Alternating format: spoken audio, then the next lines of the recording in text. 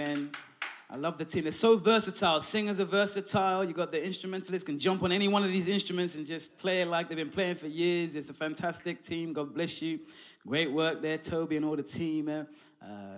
All the workers that support what we do on a service. We've got the production team there putting up the scriptures up here. It's a blessing. The announcements. Come on now. We've got the cleaning team who, when we come in here, it's a cleaning building, so it's a blessing. Come on now. We've got the ushering team who's here to secure us. All right now. Open the building, secure us. Can't forget the children's church. Amen. Sunday mornings, man. Hey, I've been hearing some stories about the children up there. Sometimes some of the workers come out in a cold sweat. So I'm not coming to church no more next week. No, but they're still with us. God bless you. Thank you for all your hard work.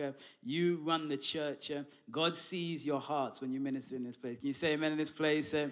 We're grateful for all that you're doing.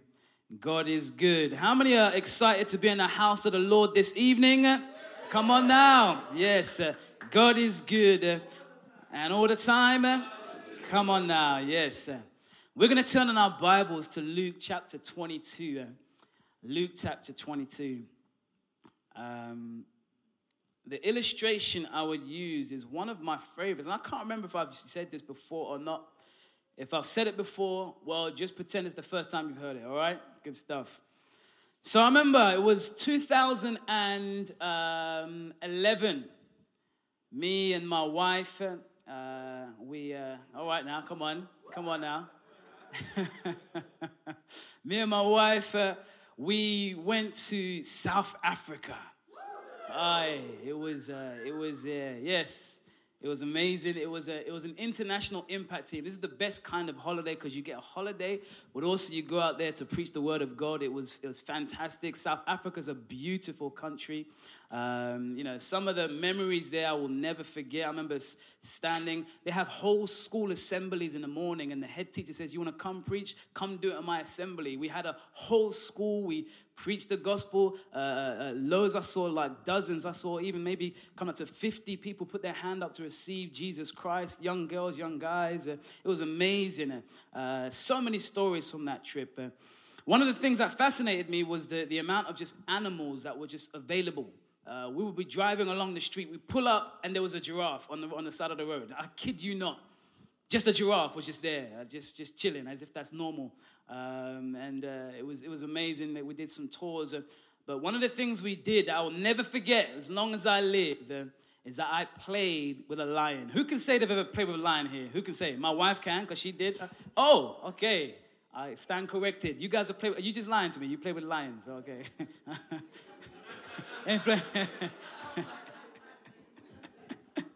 So, was you getting chased by a lion? Or is that what you say? Oh, okay. That's a different story. All right. No, but we went to a lion enclosure, and we was literally inside a cage with a lion.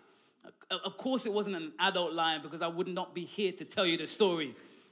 It was a baby lion, and they were just aggressive and so on, and it was just great to have that experience. But the person that was working in the cage was giving us an insight about lions, how they function, how they think. And what happens is, they have this built in, especially the males, they have this built in them to kind of see who's the boss here. That's what's built in them from young. And when they're playing with you, they play with you, they do this thing. But when they get to a certain age, what they do is they come up beside you and bump you. And if you stand strong, you don't move, then they say, okay, they'll back down. They'll wait a couple of weeks. And then when they get a bit stronger, they've been eating some meat again, they'll see you come, they'll bump you again. And if you stand strong, they'll back down. But there comes a time they'll get quite heavy that they'll bump you and you'll begin to stumble. Then they realize, I've got you. They realize now I'm stronger than you. And I found it intriguing that at a young age, these lions will test you. They were testing people. So that's why we can come on with the baby lions, but the adult lions don't go nowhere near them because they know they are stronger than us. They have the knowledge.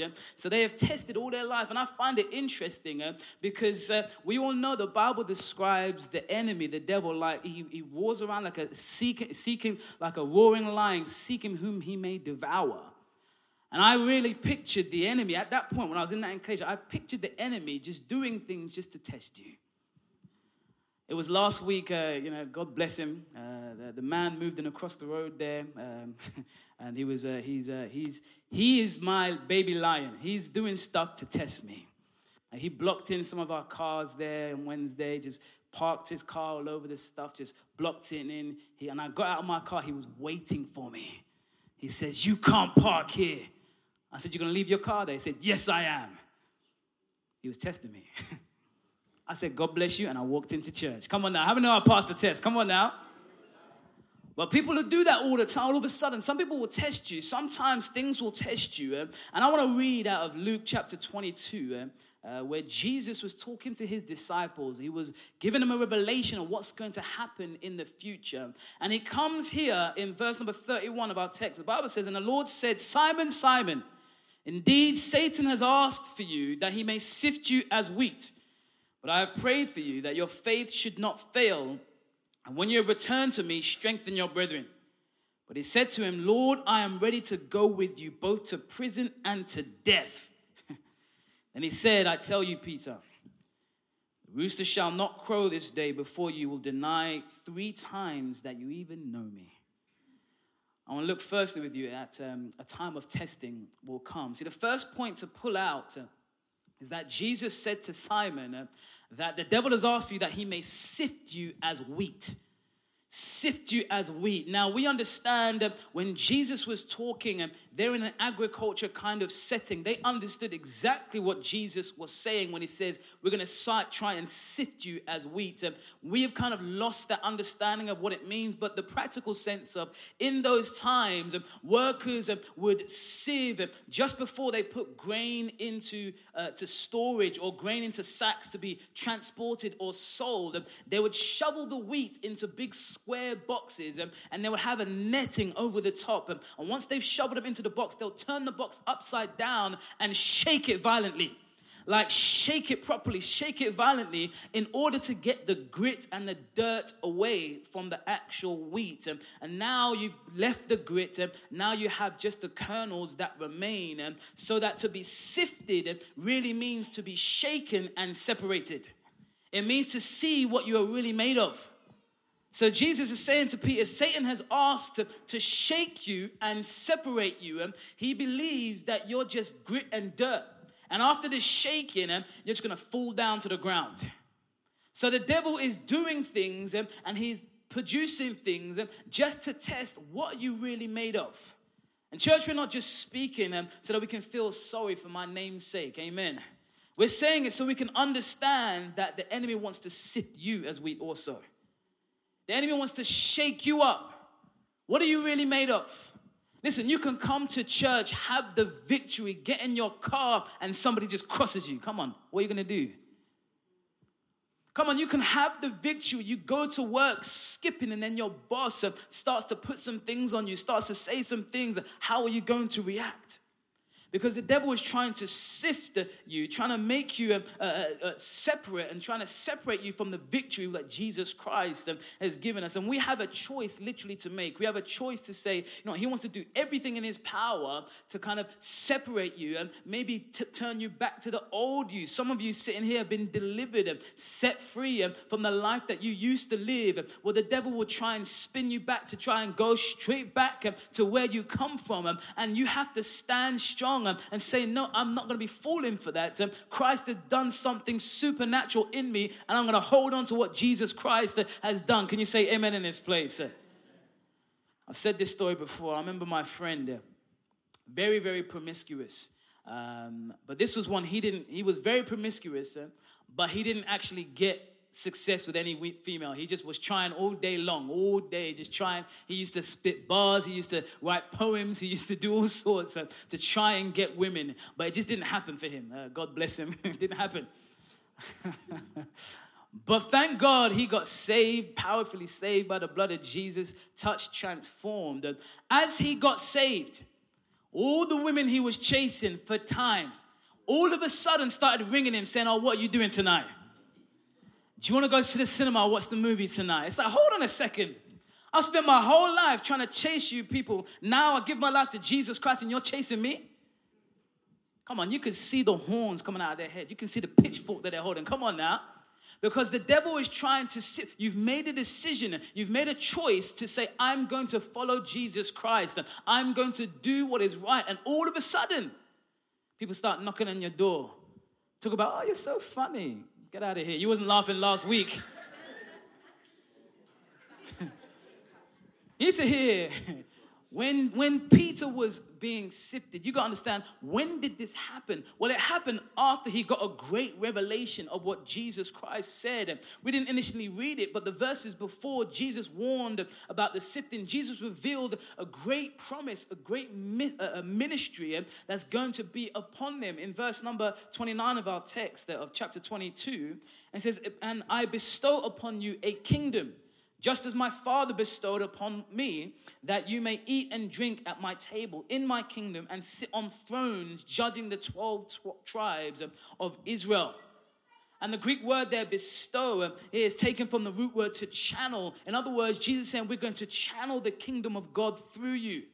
What a revelation that would have been to receive from Jesus Christ, that you're going to judge the 12 tribes. You're going to be sitting on thrones. He got this revelation. And after he got the revelation of what Jesus Christ was going to do, that's when the devil turned up. That's when the devil turned up to try and sift as wheat. That's when the devil tried to turn up to say, you think you're going to rule? Or can you handle this?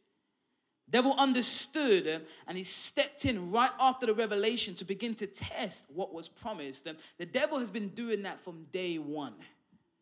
We go back to the Garden of Eden. Listen, we see Adam and Eve. They're given this entire garden and say, listen, go, be fruitful, multiply, fill the earth, subdue it, have dominion. And when they're given this revelation, they're given this wonderful ministry, that's when the devil turned up, shook things up.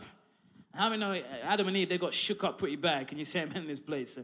He came in and shook things up and moved things around so that they are now living a life, or we are all living a life, the consequences of sin, the consequences of the disasters that befall us because we've been sifted, and it's a continual sifting. He's been doing it from day one and he's continuing to do it right now.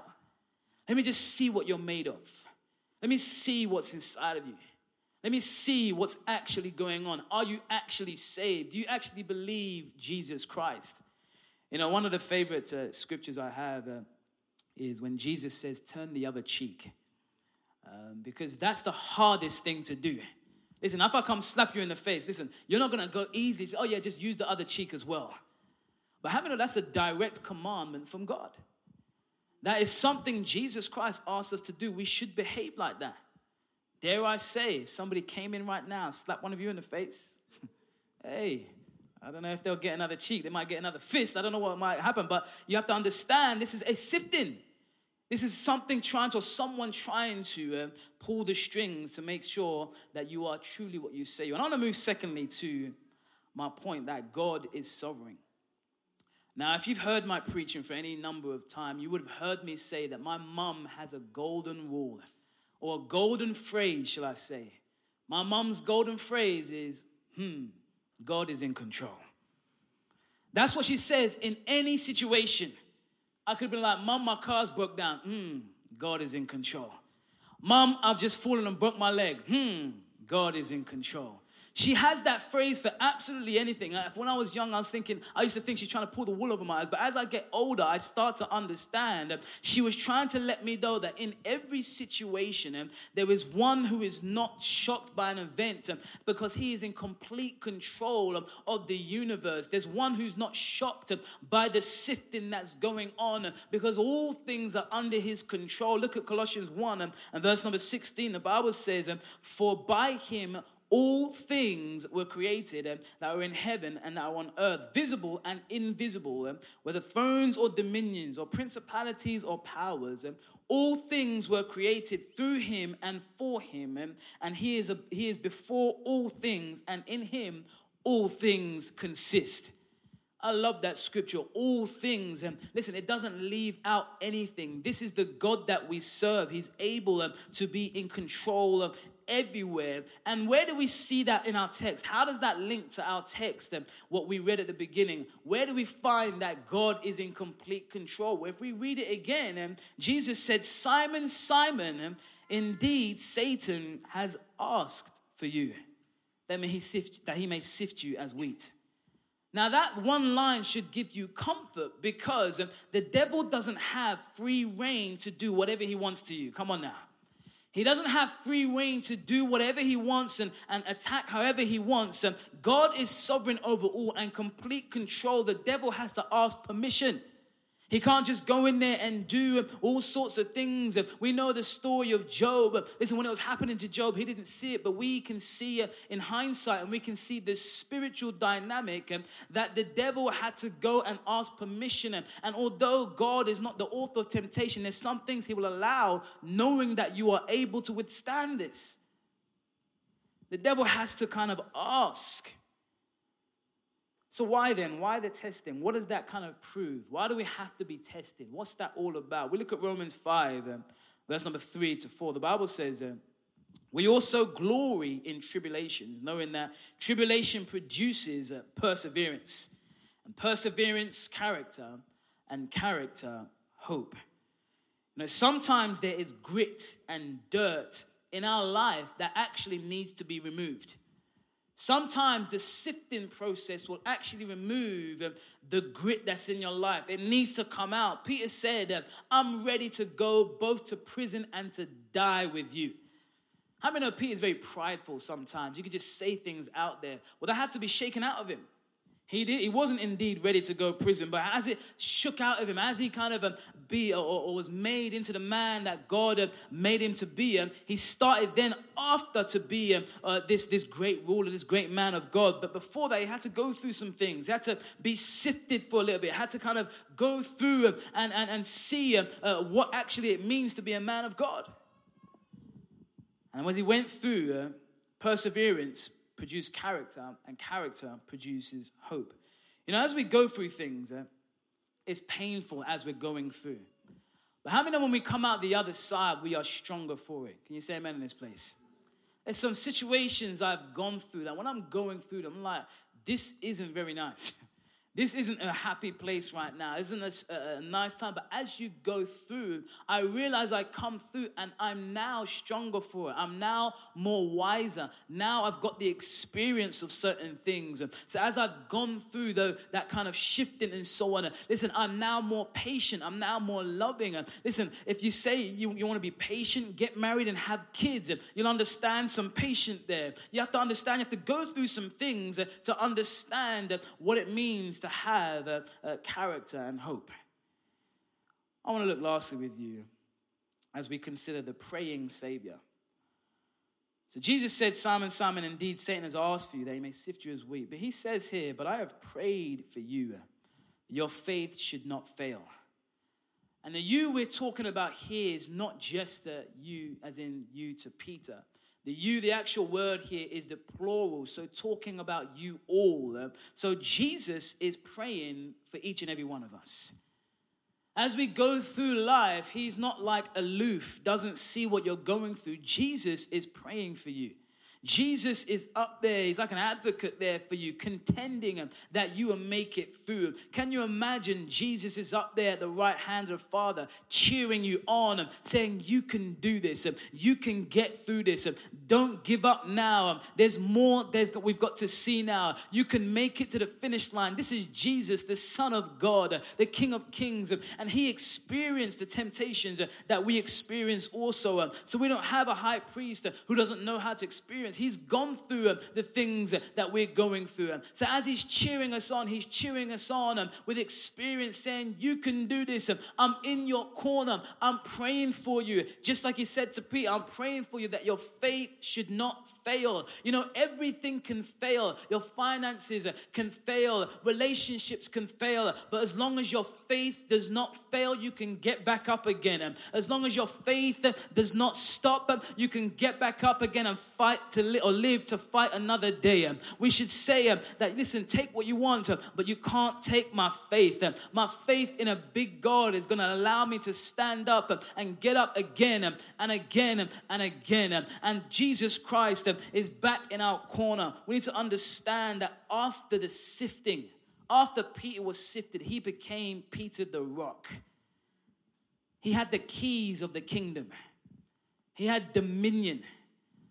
Jesus, or God, used him powerfully when the Holy Spirit came, Pentecost came, and he was the one that stood up and preached a sermon. 3,000 people gave their life, and 3,000 people were added to the kingdom because this one who was sifted was able to stand strong. Listen, if you're not being sifted right now, then take this sermon, put it in your pocket, because there's going to come a time where you will be sifted. There's going to come a time where there's going to feel some pain, feel some restriction. But know this, Jesus is praying for you that your faith should not fail. Jesus is praying that your faith should not fail, and then you would pass the time of testing. And as you come out, listen, we would see the wonders and glory that God's going to do through your life. If you just understand that this sifting is just for a moment. We're going to get through this and we're going to come out the other side and see what God's going to do. You know what I find is interesting is that this Christian life that we live, you may not know it, you may not even want it, but people are watching you. It is what it is. People are watching you. People are observing you. What they're observing is seeing how you react. Because it's easy to act like a Christian, but to react like a Christian is a completely different ball game. And people are just wanting to say, I thought you was a Christian. I thought you went to church. They're waiting to say that. They're waiting to say that, but you don't want to give people that opportunity to say that. Keep watching. I'm going to be serving Christ. Keep watching. I'm going to have my faith in a big God. Keep watching. You're going to see God do great and mighty things through my life. Because although I'm sifted, I'm going to stand strong. And we're going to see that God will prevail. We're going to see that I am indeed changed from the inside out. This isn't just a skin deep thing. This is touching my soul. I'm completely changed and transformed. I'm not the person I used to be. In fact, the Bible says that we have died with Christ. We've been crucified with Christ. And as he rose again, I rise again too. The old Peter is dead. You now stand before you a new man, born again, fresh, because of what Jesus Christ did on the cross. So devil, sift away. I'm going to stand stronger and I'm going to come out the other end. Who's with me in this place this evening? We need to stand the time of testing. Because indeed, if he's going to ask for Peter, listen, he's going to ask for you as well. And as the devil asks you, let him shift away or sift away, and you make sure that you stand stronger in Jesus Christ. I want to pray for a few things. Let's bow our heads. Let's close our eyes in this place right now this evening.